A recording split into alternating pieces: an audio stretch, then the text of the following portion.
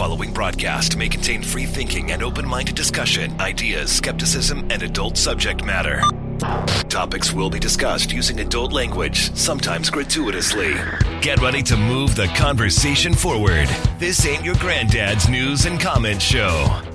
This is I Doubt It Podcast with Brittany Page and Jesse Dollamore.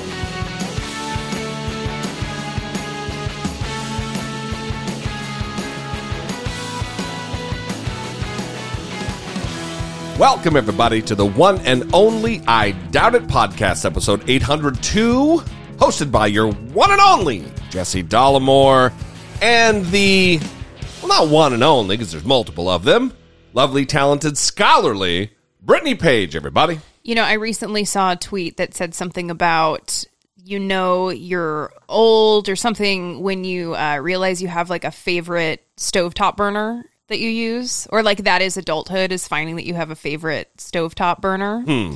And I realized that for me, I know I'm old because I'm excited that I finally got into Rancho Gordo Bean Club.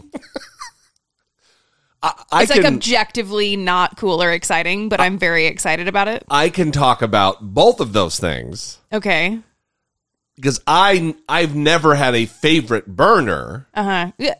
I think you do. Well, no, only it depends on where the stove is positioned, and then where, because the place that we lived in Costa Mesa, it was the left front, and then the place in Irvine was the right front, and then here in DC, it's also the right front. It depends on where my prep station is. Okay. So it needs to be closest to where you're doing the chopping and preparing. where the work's getting done. So then you can move it easily to the pan. Yeah, so it's not, for me, and I would imagine it's this way for everybody, who's going to go out of their fucking way?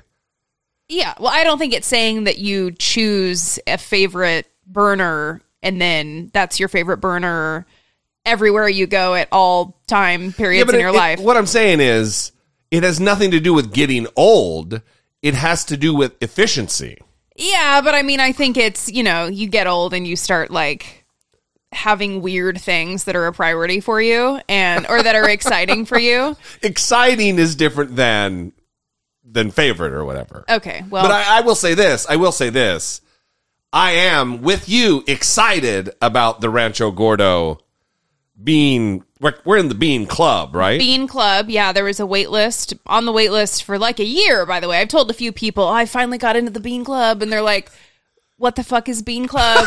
And like, why is it something that you're talking about? Like, you're really excited about it. Is there some thing? Well, what is involved in getting into Bean Club is what people ask me. Yeah, what high bar did you have to meet? But first of all, just a wait list. This episode's not in any way sponsored by Rancho Gordo. In fact, they might be like bummed that we're even talking about them. Yeah, it's absolutely not. But yeah, it's quarterly you get this box of beans sent to you. I think it's like 6 pounds of beans or something in one grain. Like dry, artisanally, whatever, grown. Heirloom beans. Heirloom, that's what they are. They're heirloom. And they're pretty good. Like you did the chickpeas, the garbanzo beans. Yeah. And I've never really liked garbanzo beans because it's just like eating mushy cardboard. It's not. Fuck no, it's not. They're awesome. Yeah, they're really good. So I've been eating beans every day for like the past week. How's that working out for you? Well, you know, it's interesting because I'm assuming you're getting at like the gas question that always comes along with the beans. Yeah, they're the magical fruit that, you know, apparently the more you eat, the more you toot, as they say. Yeah. As they say. As the kids say. As children say. So how is your butthole, I guess, is what I'm getting at. We're not That's not the... What? conversation that's going to be had. But I will say, apparently there's conflicting scientific evidence about whether or not soaking your beans and draining the water after you soak or using the soaking water to cook the beans, it's inconclusive whether or not using new water eliminates or reduces the problematic gas that can come along with eating a significant number of beans. I think it's wildly presumptuous for you to call it problematic gas. I'm sure there's a percentage of people out there who enjoy the after, what is left with from bean eating. Okay. Even if it's just to torture their wife. Sure. You know what I mean? Yeah. I'm not speaking for myself. Uh-huh. I'm not speaking for myself. Yes. Well, this is something that I'm excited about. I would be curious to hear other things that people realize they were excited about. You know, we moved to DC and we had to get rid of our washer and dryer, and I miss my old washer and dryer. Yeah. That's another thing that I realized, like, this is not normal. This is like adulthood where you start missing a washer and dryer that you had, because it had a waterproof setting, which was really nice when you wash a mattress cover, for example, that has like the waterproof backing on it. Mm-hmm. Because if you don't have a waterproof setting on your washer, it is a pain in the ass to wash and dry like a mattress cover. So let me analyze where the path we just took. Is there any link between talking about the waterproof mattress cover and the bean eating and the farting and shitting? No, no, because... So is your bean eating leading you to need to wash the mattress cover extra? No, that would be Sweet Pea pissing in the bed twice. That's what that would be. Those are unsubstantiated rumors. Okay. No, that's pretty much what it is Sweet Pea. Let's blame her. So you're throwing the dog under the bus in Yeah. order that no one thinks you're shitting the bed from the beans. That is correct.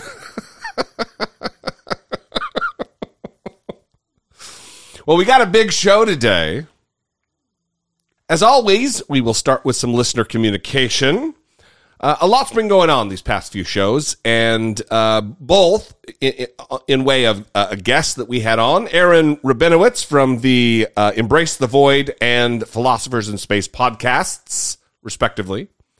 And we got a voicemail about that, and then some of the stuff about all of the different things we've been covering. So let's start with feedback on that episode with Aaron. Hey, I am just wrapping up listening to your podcast about luck, and I love the conversation about the role luck plays in life. And one of the things that I've talked to my husband about, who doesn't attribute anything to luck, and he's the luckiest mofo I've ever known. But one of the ways I've got him on board with acknowledging the role luck plays in his life is I've pointed out that he has really capitalized on his luck. And I think that he accepts, like, he's really come to accept that as this bridge between the fact that he does work really hard and he's really smart and he's made a lot of efforts to better his situation and to better himself.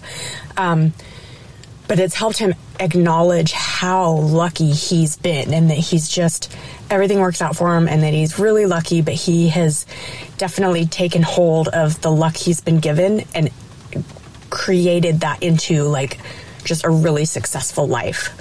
But I love the conversation about luck, and it has really helped me acknowledge that, like, it's helped my happiness. It's helped how happy and satisfied I feel with life, because it has made me shift my perspective, I guess, from like things that could be wrong or are less happy to just acknowledging that I also have had a really, really lucky life. So anyway, I'm glad you guys talk about that and have talked about it frequently over the years, because I really have taken it to heart and I appreciate it. And also, this is Lindsay from Boise, and I appreciate what you do. Thank you. Well, that's awesome, Lindsay. And it sounds like Lindsay's husband started out not believing or attributing anything to luck, and now is basically where you are, Jesse. Is that fair?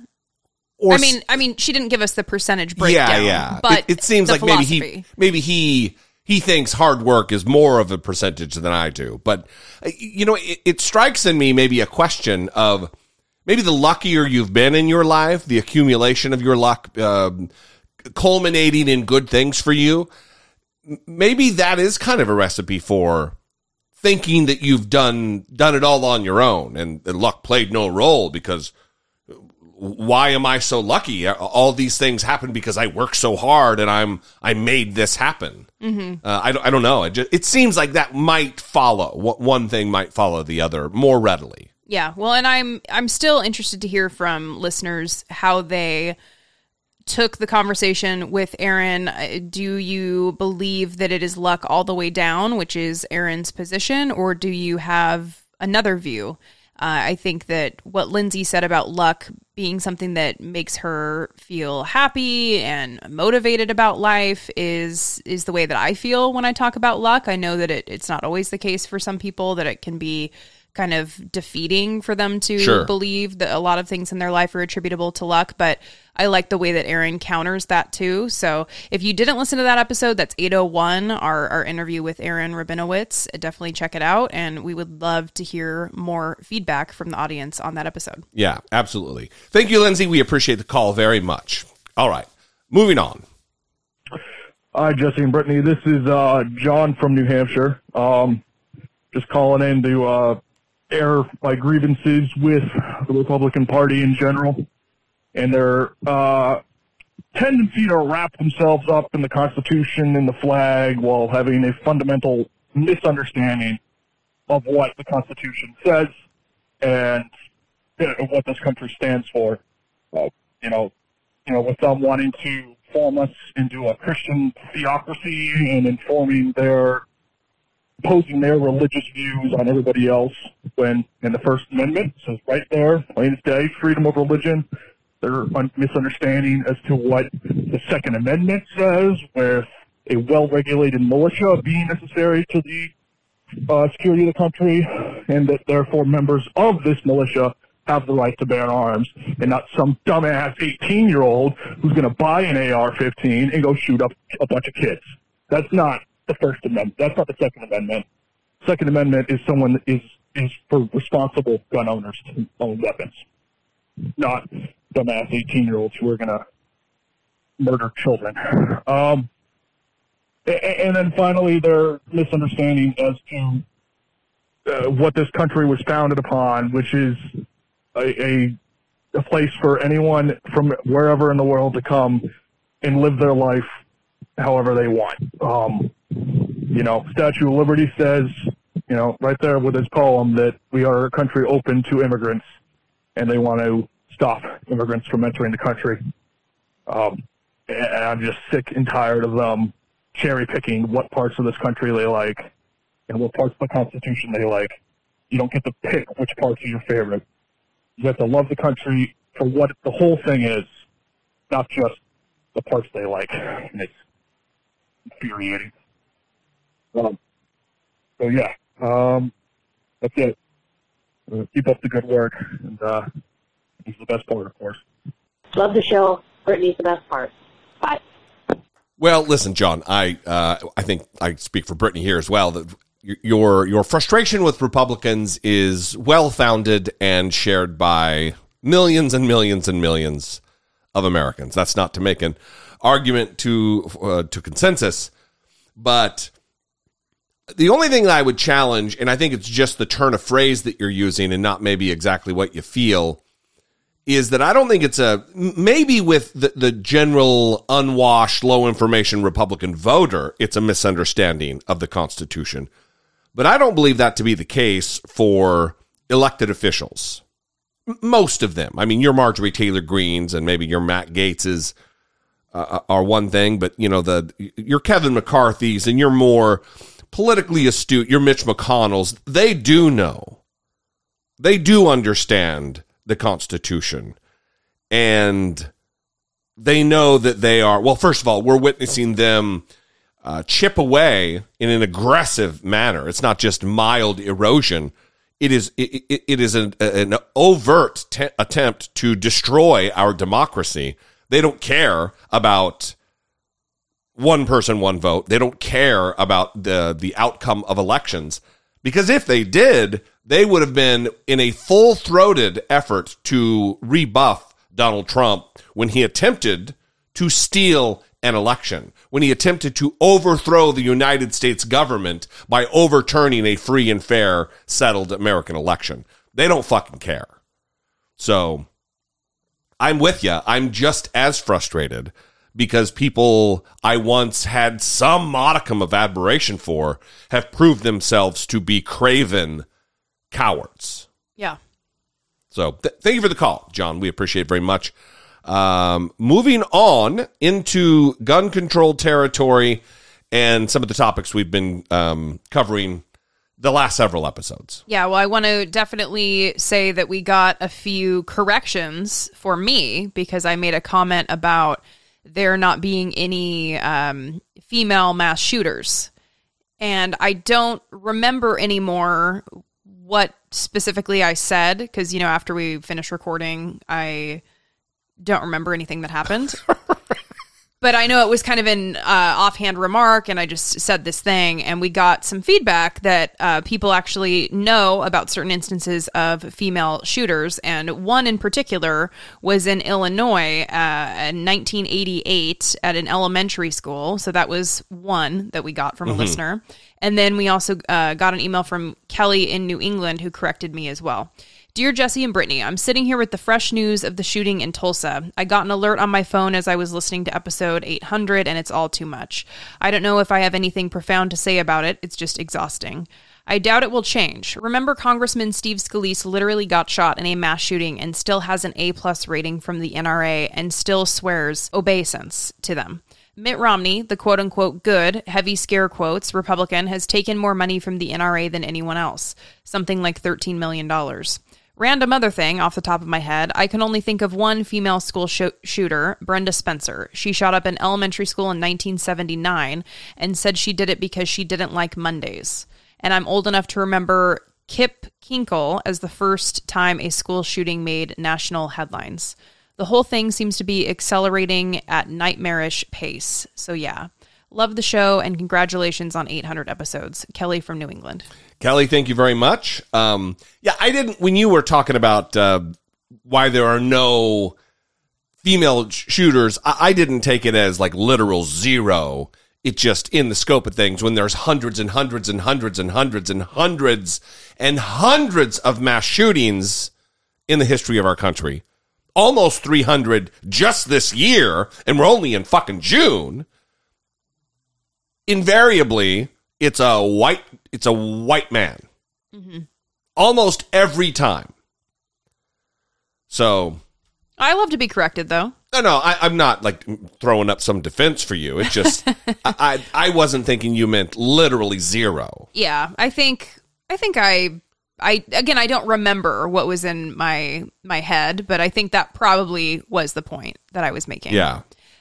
I'm probably trying to save myself right now, though.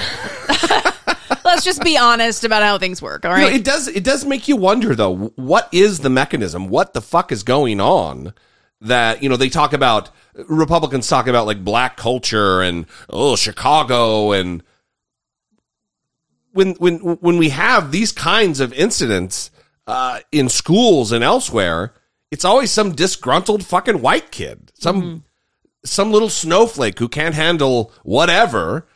I don't know. It is an absolute embarrassment that they refuse to put up a mirror to themselves and are trying to create a diversion with their other excuses rather than just let's deal with the issue head on.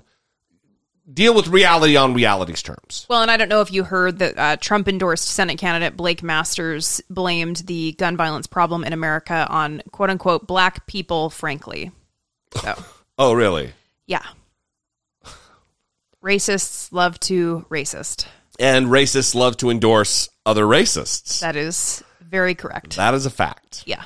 So, Kelly, thank you for the email. We appreciate your communication and your listenership, as always. It's just one more thing on that. It's always that when these things happen, and it is a white shooter, that Republicans, conservatives, they rush to have some sort of external explanation about bullying or mental illness, the makeup of the family. And even Trump was using this makeup of the family as though a single parent household is some predictor of mass shootings. When Donald Trump has been divorced how many times? He has kids from different women. I mean, if you're going to start talking about the effects of having multiple marriages and a quote unquote broken home, I don't know that Donald Trump is the one to be delivering that message. Well, I mean, listen, when like 60% or more of American marriages end in divorce, that's not a viable predictor. That's a shiny object trying to distract from the actual fucking issue. Yeah. So again, Kelly, thank you. We love you very much. Moving on, Tony in Boston. Hi, Brittany and Jesse. It's Tony, the recovering evangelical from Boston. So, I need to talk about the relationship between rampant gun violence and Christofascism. What I want to point out is that Christofascism isn't just complicit in the U.S.'s mass shooting crisis.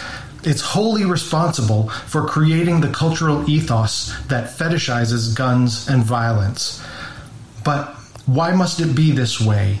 Why do they idolize the Second Amendment and fetishize military-style firearms?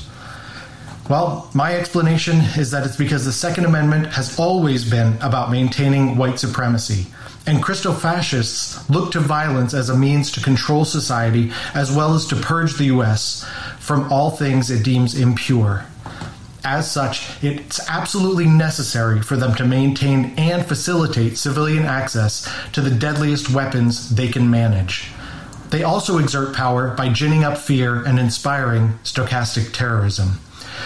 This is why the altar of the Second Amendment is soaked in the blood of children and people of other vulnerable demographics. But that shouldn't be surprising. I mean, when people's deeply held religious beliefs are predicated on human sacrifice, then why should we expect anything less primitive and brutal from their politics? Even when it's literally children being offered up for the slaughter. After all, we're all children when compared to a god. Until we pass major gun reforms, these shootings are going to continue. So we need to use every means necessary to keep the pressure on these assholes. One thing I'd like to propose is that we start a campaign for naming these mass shootings. I'm talking the big ones, after the motherfuckers in Congress who are obstructing gun reform. Preferably after a member of Congress from the respective states. For example, the recent Texas shooting would be the Ted Cruz Uvalde school massacre.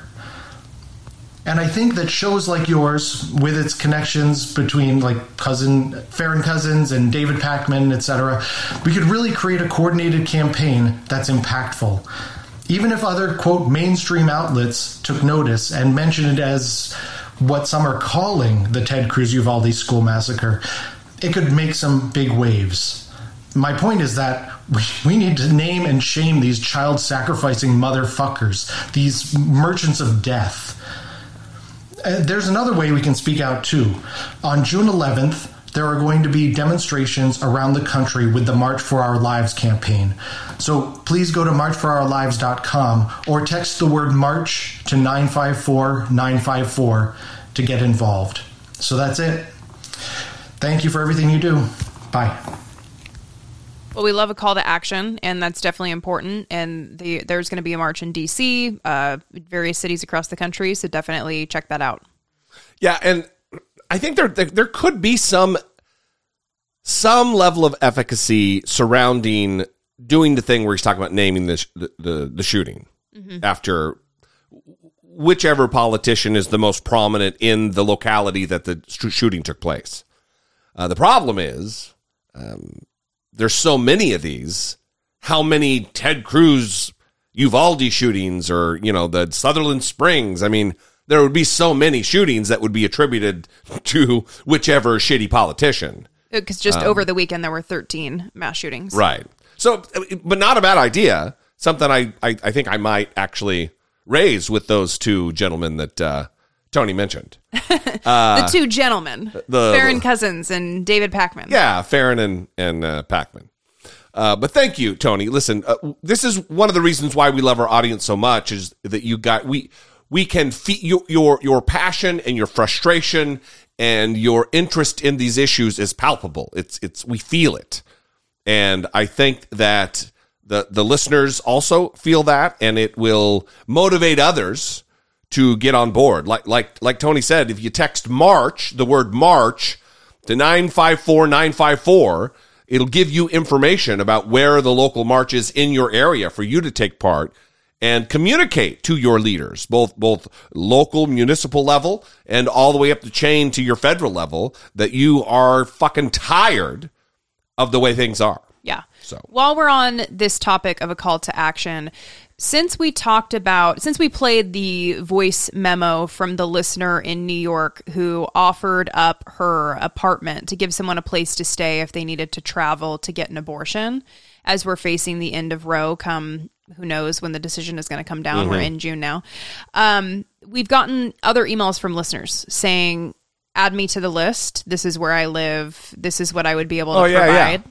So we're kind of creating a list of people that we're going to keep private, and they let us know where they live, kind of the general area, and what they would be able to provide in terms of housing for someone that may need to stay with them to get an abortion. Or whatever level of support. Yeah, and we're creating a list. So if you want to be on that list, that would be something that a listener, for example, if they're listening to this and they themselves need to travel to get an abortion, or they tell a friend, hey, I know this network of people, let me reach out to them and see if they have someone in your area who can help you.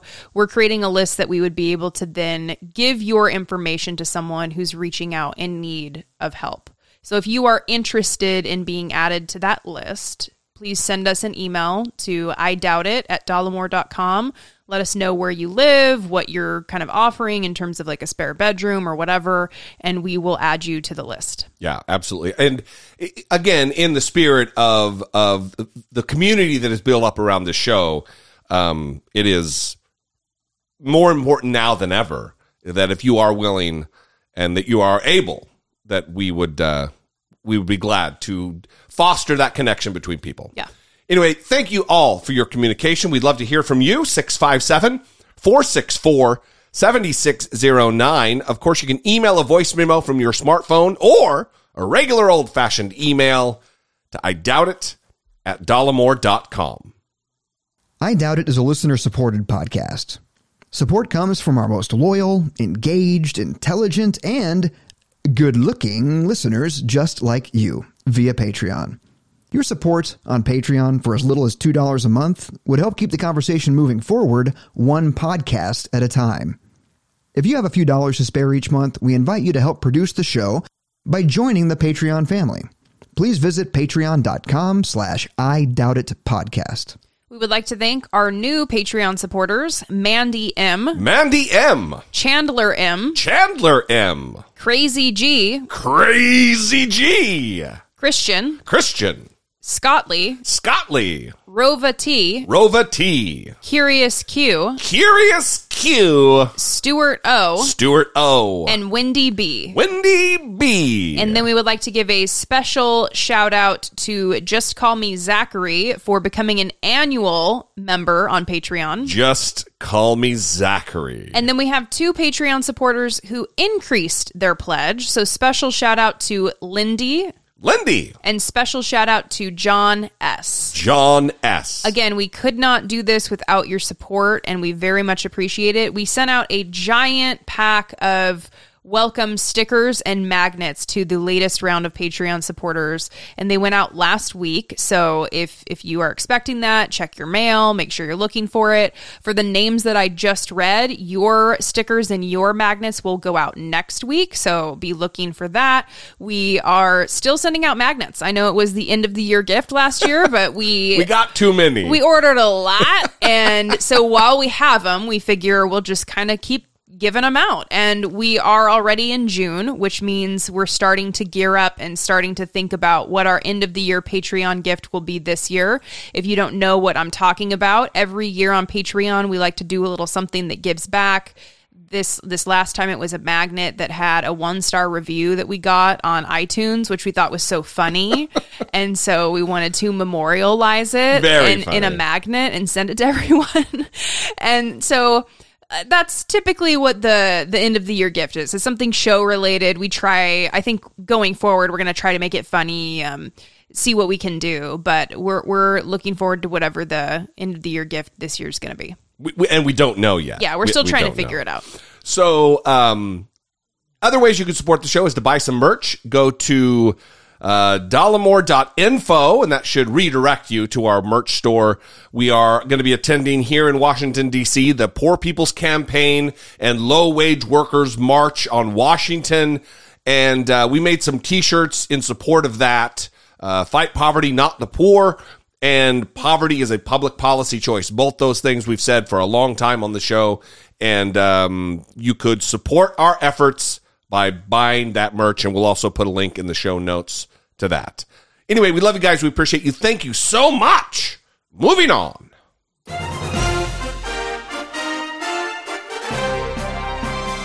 Dollamocracy. Facing down pessimistic politics with realistic optimism. So one thing I will say is we're kind of hearing this theme, I think, in the listener communication of not believing that anything's going to change. And normally I'm not the one who is super optimistic and trying to convince people that things are going to get better. That's more Jesse D's routine. Yeah. But here I am to kind of step into the fray and say, here's one thing I've noticed that's different about the media's coverage of mass shootings. They are now reporting how many mass shootings there have been, like, over the weekend. Yes. Ever since the shooting at Robb Elementary, I am seeing a consistent reporting pattern among the most mainstream media outlets of paying careful attention to ensure that they are reporting on the number of mass shootings that have occurred over a period of days.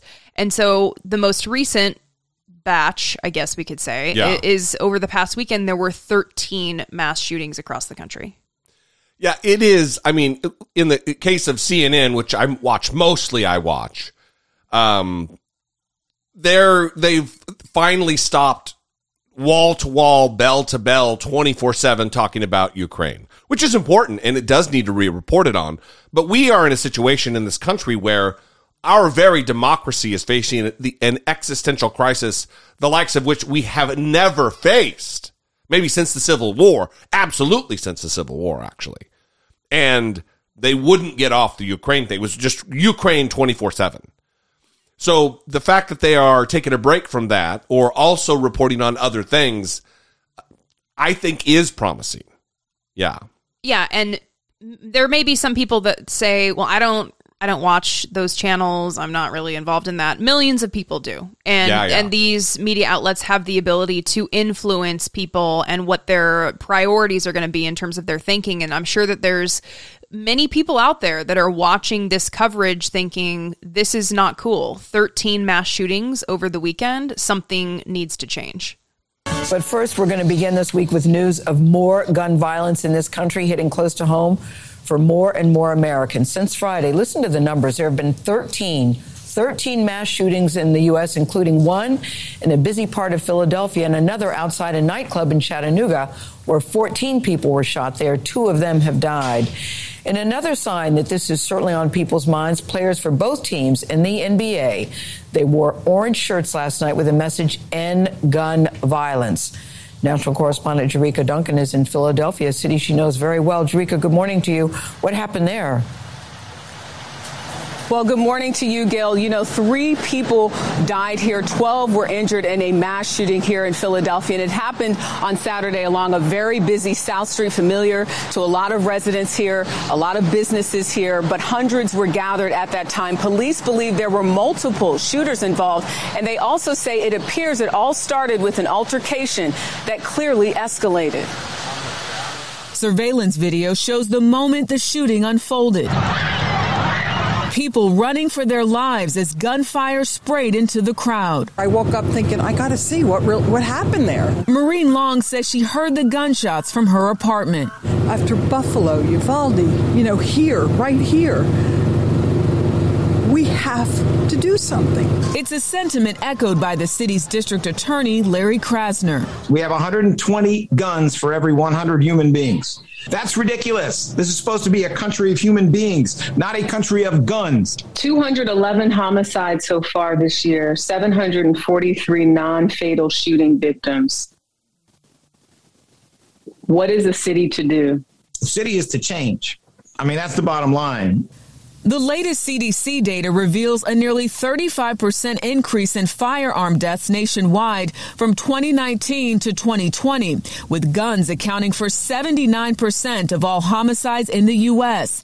The country also recorded its most annual gun deaths ever, more than 45,000. Now, into 2022, we're seeing increases in many forms of violence. And of course, we've seen some increases in mass shootings as well. Daniel Webster leads the Center for Gun Violence Solutions at Johns Hopkins University. He said gun violence has continued to rise in the last 2 years and pointed to reforms with wide public support like tighter licensing laws and comprehensive background checks as evidence-based solutions. The problem is the disconnect between what the public say they want and support and what policymakers actually act upon. And experts say that the gun violence is likely to tick up this summer, as it typically does. As for the district attorney, Larry Krasner, he tells me that 28% of fatal shootings are solved, making the point, he says, that people who commit these crimes know they are likely to get away with murder. So one thing that jumps out at me is just the end of that clip where she said that 28% of fatal shootings are solved. 28%. Right. That's, criminally low. What are we doing? And these are police departments that are so well funded. Yeah. The whole defund the police slogan that you hear so much about, that's not reality. That's not actually been put into place. That's not an active policy. That's like a hope and dream that people have. So these are departments that are heavily funded, and 28% of fatal shootings are solved. Not even a third. Not even close to a third. And another scary thing, they said in that clip that gun violence typically ticks up during the summertime. So we aren't even in summer yet. That's coming soon. And so this is really going to tick up. We're going to see gun violence tick up when we are already seeing the most annual gun deaths ever. And we're having an increase in mass shootings this year over other years. It'll be interesting to follow that percentage to see if they do any better. Because listen, here's what I've kind of thought about the uptick in crime and gun violence in this country since like the 2 summers ago when the uprising happened after George Floyd's murder. Mm-hmm. And when cops are like, oh, you're going to talk about defunding the police. Well, we'll just sit on our fucking hands. We're not going to do anything. Mm-hmm. In New York and here in D.C., I think that is the case. And we witnessed it absolutely happen after Freddie Gray's murder in Baltimore. Mm-hmm. They just openly said, all right, well, we won't do anything. Mm-hmm. You want to see how much you really need us? Well, we're going to show you how much you need us. Mm-hmm. You would think it would be the opposite, though, that they would want to be crushing at their job to justify these insane police budgets for these large cities, and that's just not the case. They're so secure in their jobs and the poor job they're doing at their jobs that there's no motivation to do any better. Yeah. Well, I know the headlines have been talking about that it's the 20-year anniversary of The Wire. Yeah. I know that I'm somehow like working The Wire into this conversation, but it's very relevant given the topic of police corruption. Listen, everybody expected it. No one is surprised right now that you're talking about your favorite show of all time. So there is another HBO series that people are calling not like a follow-up to The Wire, but because David Simon, who helped create The Wire, is involved in this show as well, and it is about corruption in Baltimore. It's along the same lines. Yeah, except it's about true story. It's a true story. Yeah, of the gun trace task force and the corruption within this specific unit. It's called We Own This City, and I definitely recommend it. If you watched The Wire, if you were a fan of The Wire, you're going to see a lot of familiar faces. And you're going to love the shit out of this show. And it is great. It is a great commentary. It is an important story. It's a true story. So if you're interested in that kind of thing, We Own This City on HBO. I think it's a short-term series, and it just wrapped up. The last episode was on a few weeks ago. So yeah. Along the same lines about cops, you would think they would go the extra mile. That they want to act like they're heroes, and that we run in when everyone else is running away, and we're these bold heroic figures in American society. And then it gets put on full display for America and the world that that's absolutely not the case, that they were actually, not only were they not confronting the shooter at Robb Elementary School in Uvalde, Texas, they were hiding. Not only were they not running in, they were arresting and tasing parents who were trying to go in themselves to get the kids. And now we're starting to hear directly from one parent in particular, a mother named Angelique Gomez, and she tells her story about trying to save her kids. Right away as I parked, U.S. Marshals started coming toward my car saying that I wasn't allowed to be parked there. And he said, well, we're going to have to arrest you because you're being very uncooperative. I said, well, you're going to have to arrest me because I'm going in there. And I'm telling you right now, I don't see none of y'all in there. Y'all are standing with snipers and y'all are far away. If y'all don't go in there, I'm going in there. He immediately put me in cuffs. She says after Uvalde police officers told marshals to uncuff Gomez, she ran towards the school. As soon as they uncuffed me, I jumped that first gate fence. And once I jumped it, I went to my son's class. And I knocked on the door, and I remember the teacher saying, I'm like, hey, they're already bolt cutting the fence to get me. She's like, you think we have time to get out? I said, y'all have time. I'm going to run for my other son. Once she was assured her son was okay, Gomez ran to get her other child, encountering more officers who tried to stop her. So I start yelling, and I'm being cooperative, and I'm like, well, y'all aren't doing what are y'all doing? Y'all ain't doing Y'all need to be in here. Give me your vest. Somebody give me a vest. Something. I started paying attention to how far the shots were being, so that I knew the shooter was all the way still by my first son's class. So when I went to my second son's door, the teacher didn't want to open the door for me. So that's when they started escorting me out.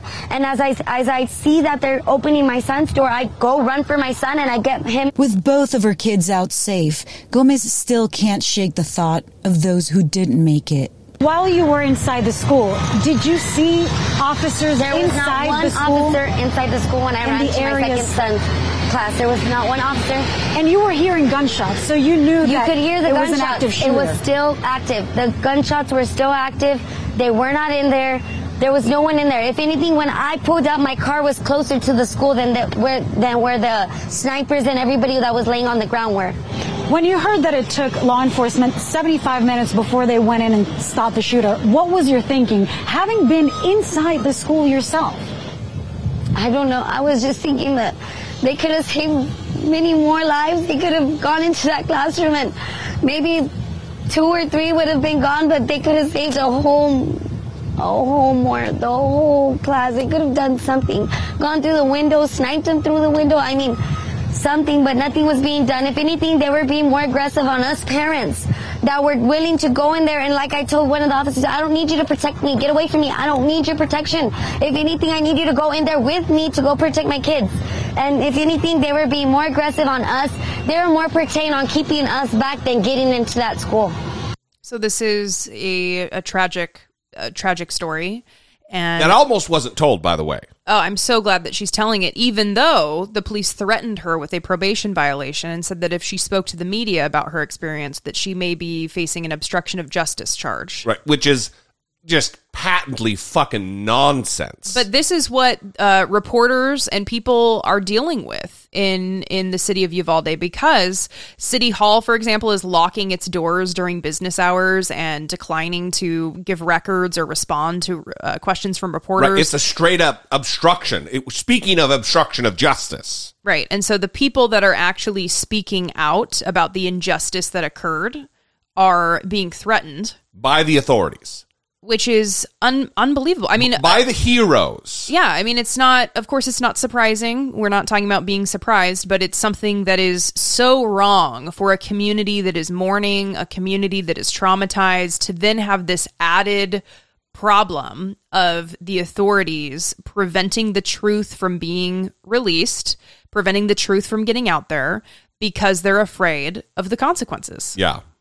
And then we should be shifting to talk about the other element of fear. And I don't know if it's abject fear of the gun lobby or fear of not having the campaign dollars flow so freely into your coffers. But there are real solutions here that the rest of the world has somehow been able to find that we are refusing to look at.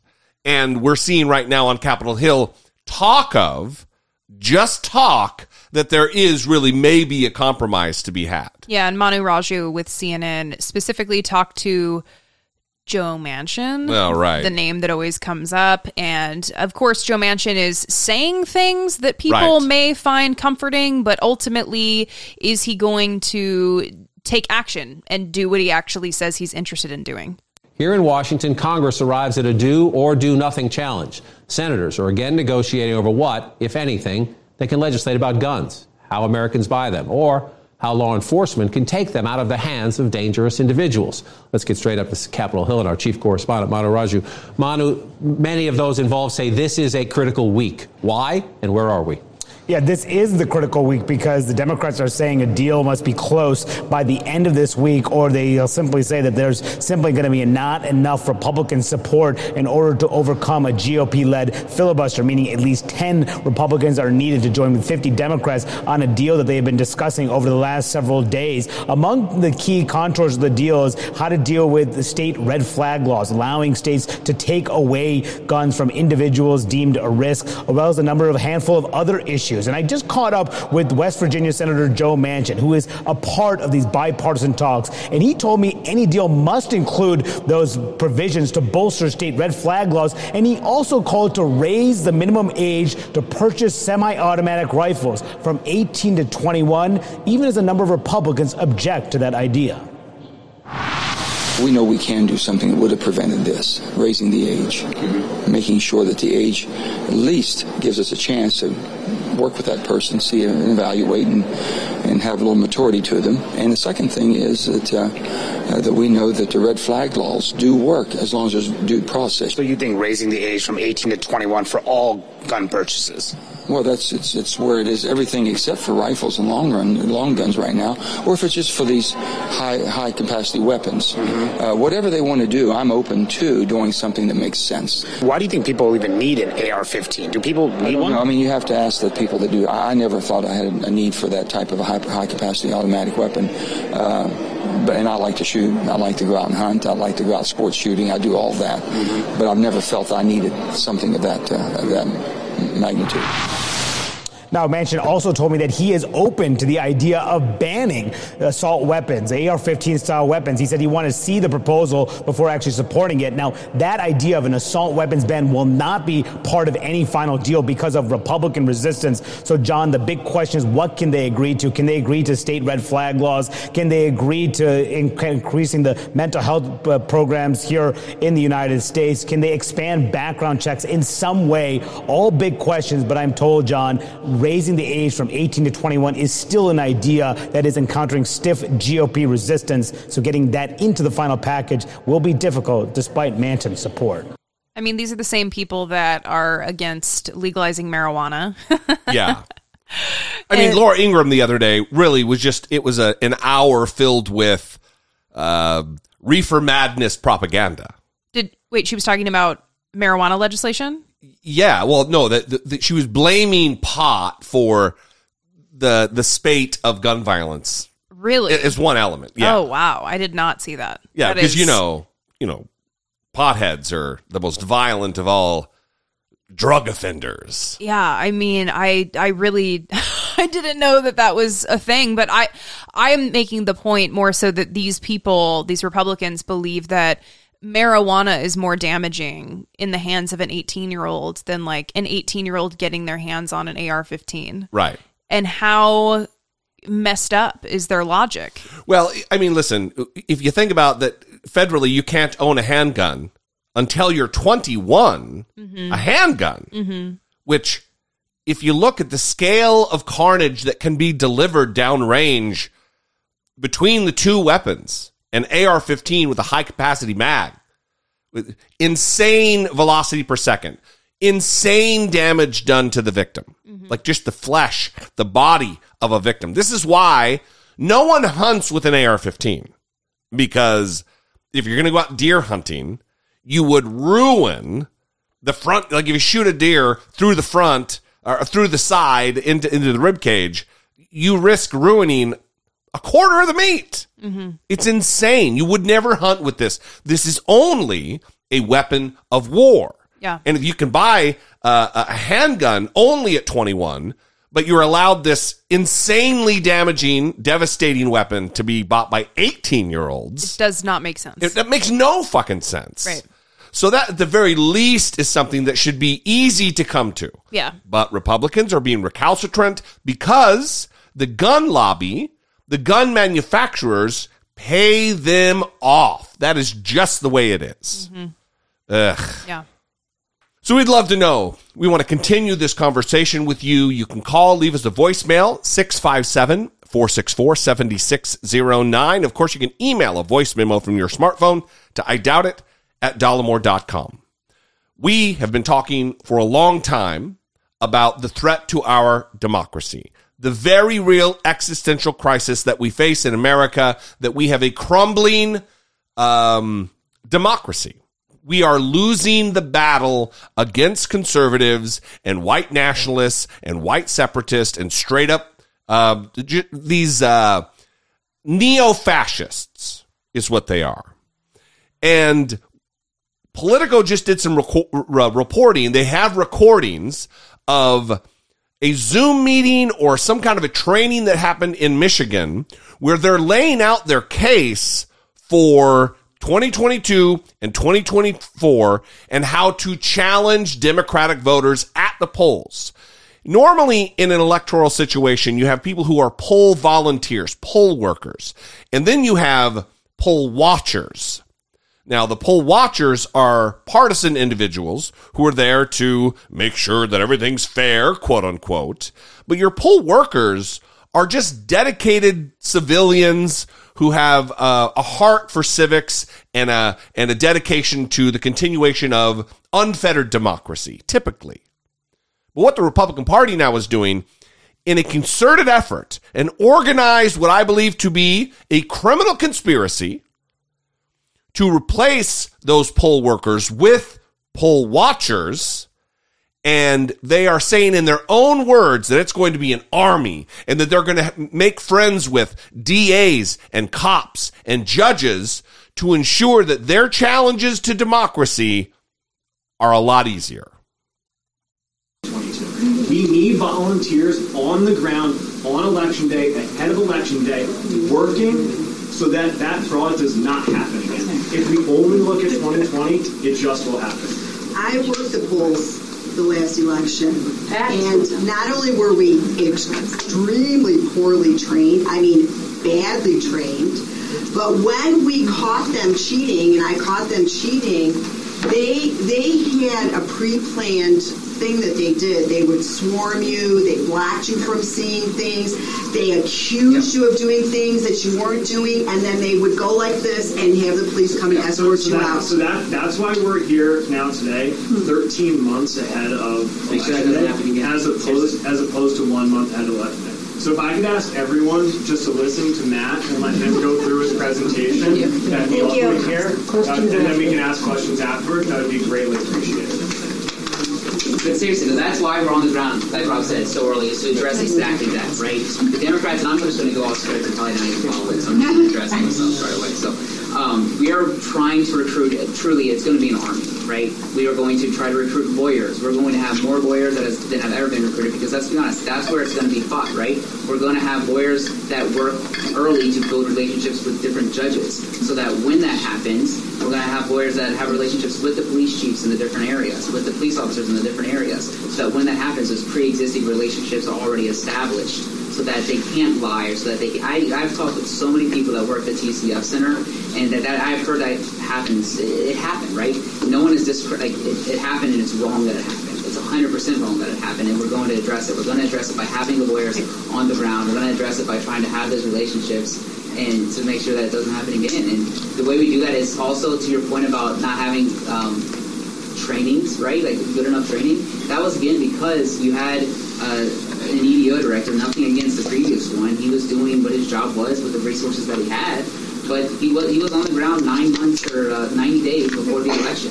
You can't put together the trainings that close to an election. You need somebody on the ground. I'm working right now with a bunch of different lawyers to make sure that we have a very thorough training put in place, specific to the TCF Center.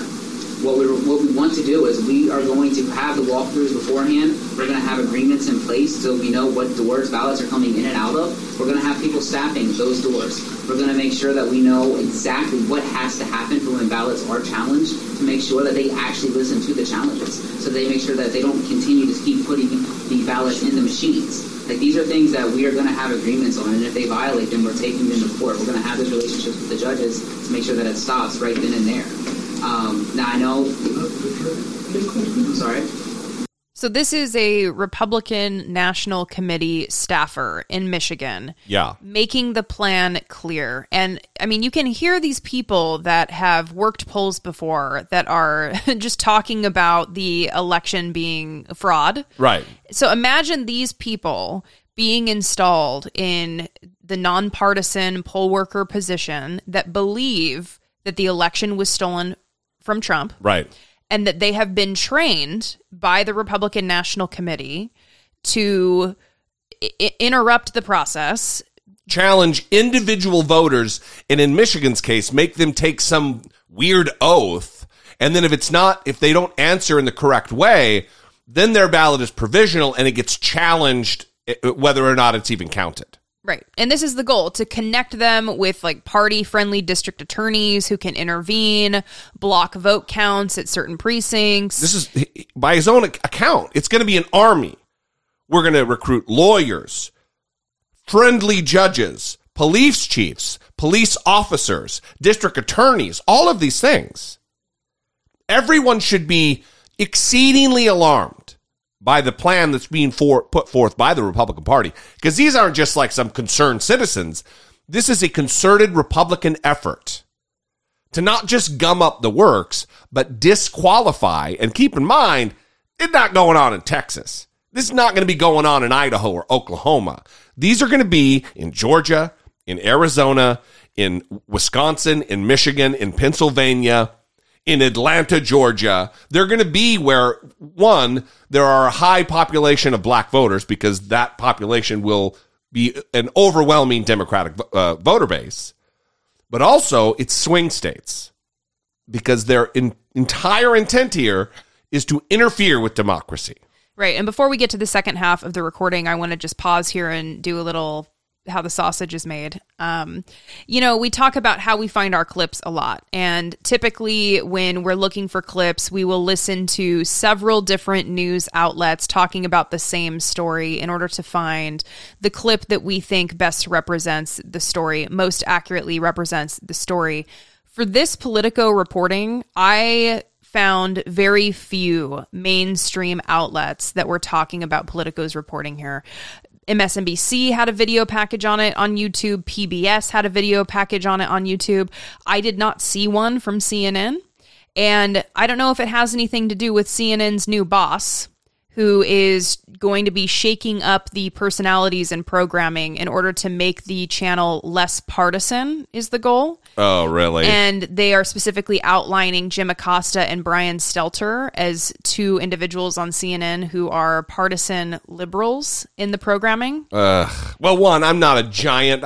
I don't think Jim Acosta's bad, but he lets his opinions be known a little bit too much for me, for a journalist. But Brian Stelter, yeah, he's straight up and down the line. Well, and this is what's concerning, is this new CNN boss seems to be falling into the mindset that got us Trump in the first place, which is this fake adherence to reporting, quote unquote, both sides, right, rather than reporting the facts. Now, these tapes that Politico has unearthed, this is serious. This is scary. Yeah. This is an escalation in terms of whether or not Democrats are going to be able to win their elections fairly. It is scary. And for CNN to have millions of viewers, the ability to inform the public, right, and not spend hours talking about this wall to wall. 24/7. You have 24/7 time to talk about different topics. You can't squeeze in 15 minutes about the existential threat to the very existence of our democracy? Right. Come on. Here's part 2. It doesn't get any better. It's going to be tough in Detroit. It's going to be very tough in Detroit, but that's, again, it's going to take a lot of effort in building those relationships early, but again, that's why we're on the ground as early as we are in. Yeah. for TCF, we need to file a lawsuit to get poll workers in. Yes, 100%. And we also need a lawsuit to get into the clerk's office so that we have poll challengers verification for signature verification. Detroit does not want you to work. They don't want us Republicans at all. I'm a poll worker. This will be my third election as a worker in TCF. I sign up on the computer. This is how you do it. You sign up on the computer, you get an account. Then you call down there, but they ignore you. They don't return your phone calls. So what I actually had to do is I went down to Winfrey's office personally and walked in, and I got my credentials. That's the only way I got my credentials to work the next election, which is this November. They don't want us there, and they ignore us.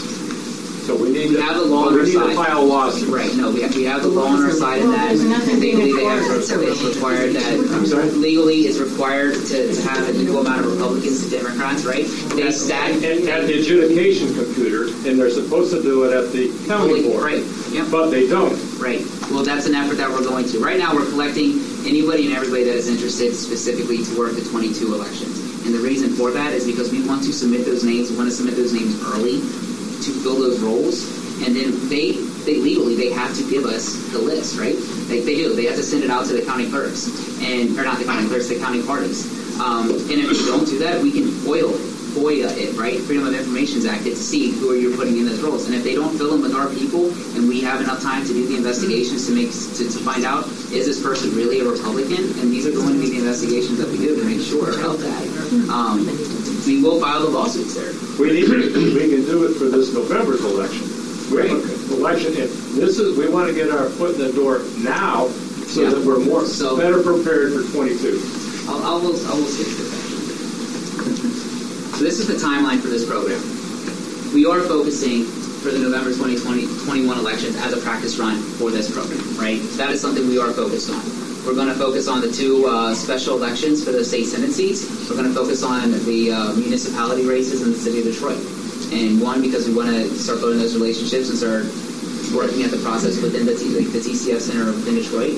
But then also to focus on some of the other areas of the state and see how, because you guys may already know this, Michigan is the most decentralized election has the most decentralized election system in the entire nation. What do you mean? There are close to 1,600 different township and city clerks, and because of that, you have 1,600 different individuals essentially that run elections the way that they want to run the elections within state law, right? But the law, there's a lot of ambiguity and a lot of room for interpretation, and so because of that, and the majority of the clerks around the state do a great job, right?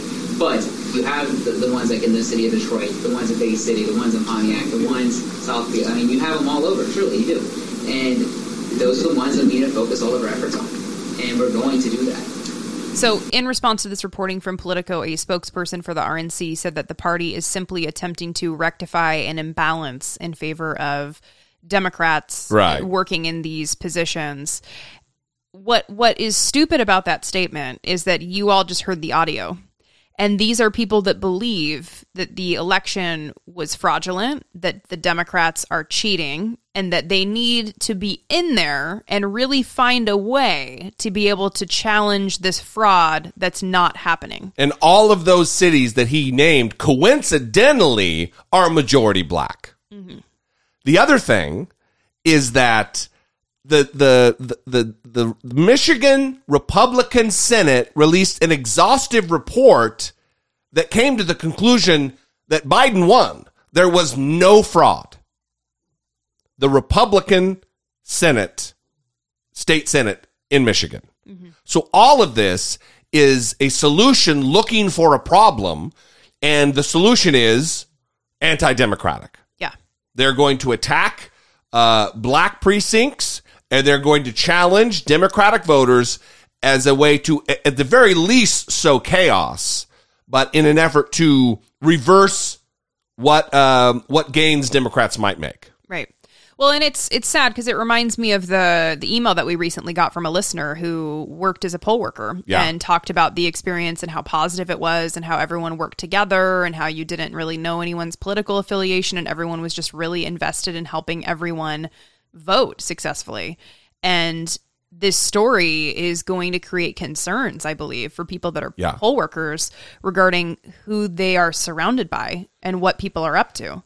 Going back to what we were talking about earlier about CNN and these different networks who are just twisting themselves in pretzels, trying to create an equal footing for the parties. When you have one party that's a literal fascist party, the Republican Party, it's literally the political party of conspiracy theory, and then the Democratic Party, who is the party. Obviously, there's still problems within the Democratic Party machinery, but it is the far more logical, reasonable party that is dedicated to progress between the two. There's really no comparison. Mm-hmm. And this is really no more exemplified than the battle right now with CRT and also the anti-trans panic and bigotry toward the LGBTQ community. Yeah, well, this is another example of how we listened to several clips on this story, and there was only one that I found that I wanted to play because House Republican lawmakers in Ohio passed a bill at 11:15 p.m. Wednesday night, in the middle of the night. So that's your first red flag here. That would ban transgender girls and women from participating in high school and college athletics. Why is this so notable? Because it comes with a quote-unquote verification process.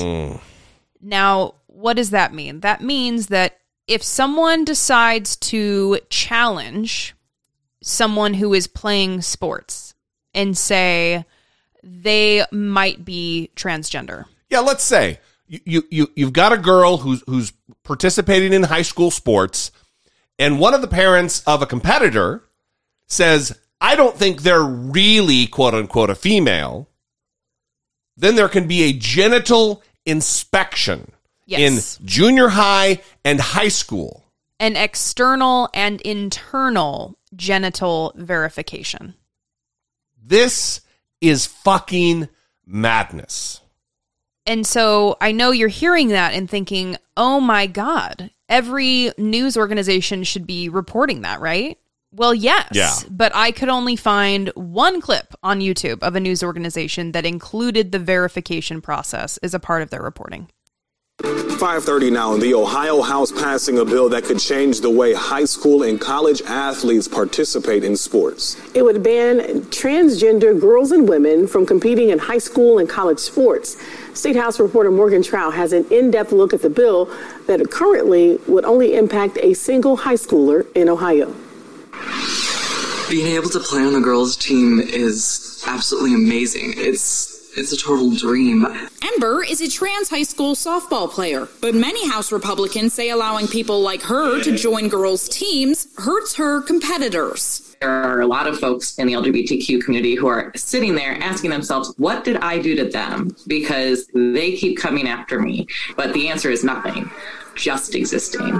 Maria Bruno with Equality Ohio says fewer than 20 transgender girls have played high school girls sports in the past decade. But John Stover with Ohio Value Voters says if he had a daughter, he would want her to have a fair shot. Do I think it would be appropriate to have a transgender 7'1" male that was competing against her? Would certainly be inappropriate. A guy wakes up and decides tomorrow he's going to be on the girls' team. That's not a thing that can happen. The Ohio High School Athletic Association already has rules in place regarding transgender athletes. If a trans girl wants to play on a girls' team, she must have either 1 or more years of going through hormone treatment, or she must demonstrate no physical or physiological advantages. The proposed rules would prohibit any trans girl from competing with cisgender girls. It also has a verification requirement if somebody is accused of being trans. The bill says if someone is suspected to be trans, she must go through evaluations of her external and internal genitalia, testosterone levels, and genetic makeup. If you get in front of a potential issue That's always better than waiting until there is a major problem that you need to deal with. Last summer, the House passed this through, but Governor DeWine said these decisions need to be made by athletic associations, not the government. We aren't trying to hurt anybody. We're just trying to feel safe and like ourselves. The governor's team says he's been busy, so he hasn't had the opportunity to evaluate the bill or possibly change his mind about his earlier statement. At the State House, Morgan Trout, News 5. All right, Morgan, thanks for that. So every state that has passed this legislation has actually been blocked by courts, but lawmakers brought up the economic impact this bill would have on Ohio. You're talking anywhere from $300 million to $400 million that will happen instantaneously. The NCAA has not said they'll think about it. They've already committed to doing it. So even if you believe in this piece of legislation, think about the economic impact that will happen. Solon Representative Phil Robinson speaking there on the House floor. He said that several athletic conferences have already said they will pull out their conferences and events here in Ohio. He adds that even if the other lawmakers believe in the bill, they should think about the economic impact. Whatever it takes. Whatever you can get people to motivate them to be decent people, I guess. Yeah, I mean, remember the Religious Freedom Restoration Act that was going to be passed in Indiana when Mike Pence was there, and the NCAA said, well, fuck you, we're going to take the Final Four, and we're out of here. Yeah. And that shit didn't get passed. Yeah. So, listen, if the NCAA is going to stand up and going to stand in the gap for trans athletes, then fucking good for them. Mm-hmm. Whatever it takes. Mm-hmm. Yeah. But this is just madness, because this isn't just targeting trans athletes. Mm-hmm. This also is going to impact everyone else. Any shitty parent, mm-hmm. you're inflicting children and adults mm-hmm. to unwanted genital inspection. Mm-hmm. This is fucking nonsense. Oh, yeah. I mean, the ways that this can be weaponized, if someone is performing too well, if someone is not well liked, and they can just get an accusation and then be required to undergo an external and internal. I mean, this is traumatic. Well, listen, everybody's heard horror stories about parents who have children who are athletes, who are insane, who scream and yell at games and act like assholes. This is just going to be weaponized mm-hmm. against all athletes in the state of Ohio. Well, and again, this is similar to, I think it was Utah, the other state that we talked about, where similar legislation was proposed, and there was one student that would be impacted. And this is another situation where one student would be impacted. You even heard the guy there referencing, if he had a daughter, he wouldn't want this. Like, he's talking about his hypothetical daughter that he doesn't have. And fewer than 20 trans athletes in the last 10 years have competed in Ohio. Yeah. Fewer than 20. Right. So they're acting like this is a significant concern when you're talking about one person. Yeah. Think about the tens of thousands of student athletes in Ohio over the course of the last decade. Tens of thousands for sure. And not even 20. Yeah. There is no problem here. Listen, there's no problem here if there was 1,000. It's not a problem. Right. But this is a anti-trans panic, bigotry that is absolutely being mainstreamed. Yep. Fear of other. Yeah. Ugh. Yeah. So we're going to continue to talk about this because it's important that people know that this is growing more popular, this type of legislation across the country, and that anti-trans bigotry is not going away. I mean, we're seeing it on Netflix and comedy specials, and we're seeing it in legislation, and it's something that if you care about human rights, this is not just a cultural issue. This is human rights that we're talking about. I think a lot of times it's chalked up to being a culture war issue, and it's not. We're talking about human rights here. So yeah, I mean, listen, trans people aren't a fucking punchline for Dave Chappelle or Ricky Gervais. This is absolutely, without any equivocation, human rights, civil rights. If the Constitution means anything to these fucking whack jobs, they would back down. But we're not seeing that happen. Isn't Dave Chappelle, he lives in Ohio, right? Yeah, absolutely. Yeah, he sure does. Yeah. So anyway, we'd love to know what you think about this. 657-464-7609. And you can email a voice memo from your smartphone to idoubt@dollemore.com. As part of what we do on the show, we do like to follow up on topics that we've been covering, and that is exactly how we're going to finish the show today. Well, we've been talking about these supervised injection sites that opened in New York City. There's 2 of them, and how important they have been in saving lives and preventing overdose as the overdose crisis continues to get worse. And they are approaching their 6-month anniversary, the 2 supervised injection sites. And in that time, they have announced that they have averted 314 drug overdoses since they opened on November 30th. Wow. Very, very promising that they are saving this many lives. Hundreds of lives. Yes. New York City, according to this press report from On Point, New York City, continues to struggle with a record 2,000 fatal overdoses annually. And the supervised injection sites have been utilized 20,708 times by over 1,200 registered participants. Not only are they reversing overdoses of participants that are using these sites, they are also disposing of all drug paraphernalia that the participants use, so nothing leaves the center. That's like a big concern with people in these neighborhoods, is having drug paraphernalia out in their neighborhoods. It's also a talking point for your Tommy Lahrens and others that San Francisco's is covered in hypodermic needles. Yeah, well, part of what they do is they have a dedicated team that actually goes out into the community, the surrounding public areas, and they pick up discarded drug paraphernalia. So they have safely disposed of 472,670 syringes. All of those would have just been left in a public area. Yeah, so you would think people would be more in favor of this. Yeah, because this is what people try to say. You put this supervised injection site in my neighborhood, and there's going to be an increase of syringes all around. Well, that doesn't make sense because they can't leave with drug paraphernalia. It is disposed of at the center. Yeah. And they have a dedicated team that goes out into the community to alleviate that problem. Yeah. So attention is turning now to increased funding and whether or not there are going to be additional funds sent their way so that they can operate 24/7, for example. And also there are supervised injection sites that are being proposed in other states in the country. New York became the first city in the United States to allow overdose prevention centers, where people can use illegal drugs under staff supervision. The 2 centers that opened have since intervened in more than 300 potentially fatal overdoses. But Caroline Lewis reports that so far, city and state officials have refused to provide funding. Some state legislators still aren't convinced that overdose prevention centers are ready to be replicated statewide. The failure of New York's Safer Consumption Services Act this session was a letdown for advocates like Jasmine Budnella with the harm reduction group Vocal New York. The legislature chose politics over saving people's lives. The Safer Consumption Services Act would have done more than just allow overdose prevention centers to open in other parts of the state. It also would have unlocked new funding for the centers in New York City. We're doing great work, and it needs to be expanded. That's Sam Rivera. He's executive director of On Point NYC, the nonprofit that runs the 2 overdose prevention centers in Manhattan. Rivera says the goal is to extend their hours to operate around the clock. But in order to get there, it's really at this point all about being able to fund it. If they were open 24/7, the sites would cost around $2 million a year to operate.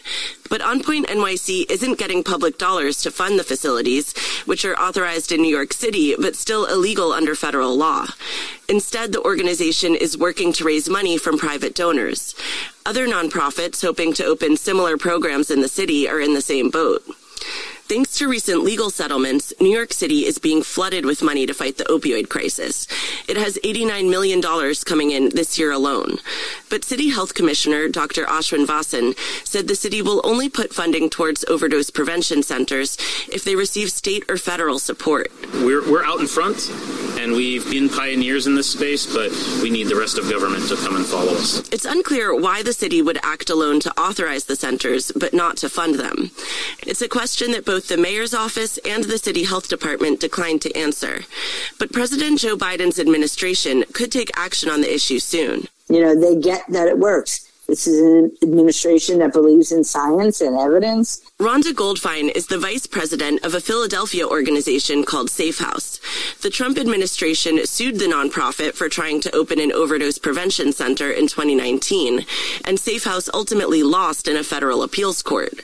But the nonprofit has since reopened the case and is in settlement talks with the Department of Justice under President Biden. We are optimistic that there will ultimately be a resolution that allows us and others to move forward and to provide this public health initiative. The Biden administration is supposed to respond to the lawsuit later this month, but they've extended the deadline multiple times in the past. In the meantime, other states could act on their own. Rhode Island approved a pilot for supervised consumption sites last year and is working to get communities to agree to host them. California's legislature is debating a bill that would create a similar program. In New York, advocates say the next step is to try to get Governor Kathy Hochul to pass regulations without waiting for the state legislature. Top health officials in her administration support overdose prevention centers, but the governor still won't say where she stands. For NPR News, I'm Caroline Lewis in New York. So you are probably going to continue to hear about the success of supervised injection sites on this show, because as states, you just heard Rhode Island, California, I think there's going to be more states that are proposing this, given how serious the overdose crisis is, how effective supervised injection sites are at preventing overdose deaths. And even though there's still opposition from the government, from a lot of people that are in these communities, from Republicans, I think it's important. And if you care about this issue, if you are connected to someone that is struggling with addiction, or you are connected to someone who died of an overdose, for example, this is a public health issue, and it is very important that you support these initiatives, support supervised injection sites, and we try to get rid of the stigma that exists surrounding supervised injection sites. Yeah, I mean, listen, if you're interested in this issue and you believe it is important, and you believe in data and research and science and what works, then you'd support these sites. They aren't promoting drug use. They are eliminating hundreds of deaths. This works. Mm-hmm. This is no longer just some wacky experiment. They've proven efficacy here. So we'd love to know what you feel about this. Even if you disagree, we love the dissent. 657-464-7609. Of course, you can email a voice memo from your smartphone to idoubitit@dollemore.com. We love you guys. We're going to leave you there. If you've been on the fence, you've thought about supporting the show and you just haven't gotten around to it, or it wasn't your thing, but now you're like, this is the episode that did it for me. You can go to patreon.com/IDoubtItPodcast. Pick a tier. There are rewards for each tier. And we even have a tier where we do a Patreon hangout call, a Zoom call, where we sit and look blankly at each other for about an hour. We had the one this weekend, and it was a good time. Yeah, the last Saturday of the month, so that will be June 25th at 1 p.m. Eastern Time. That is our next one. Absolutely. Anyway, we see you guys later. We love you so much. Until next time, for Brittany Page, I'm Jesse Dollemore, and this has been I Doubt It.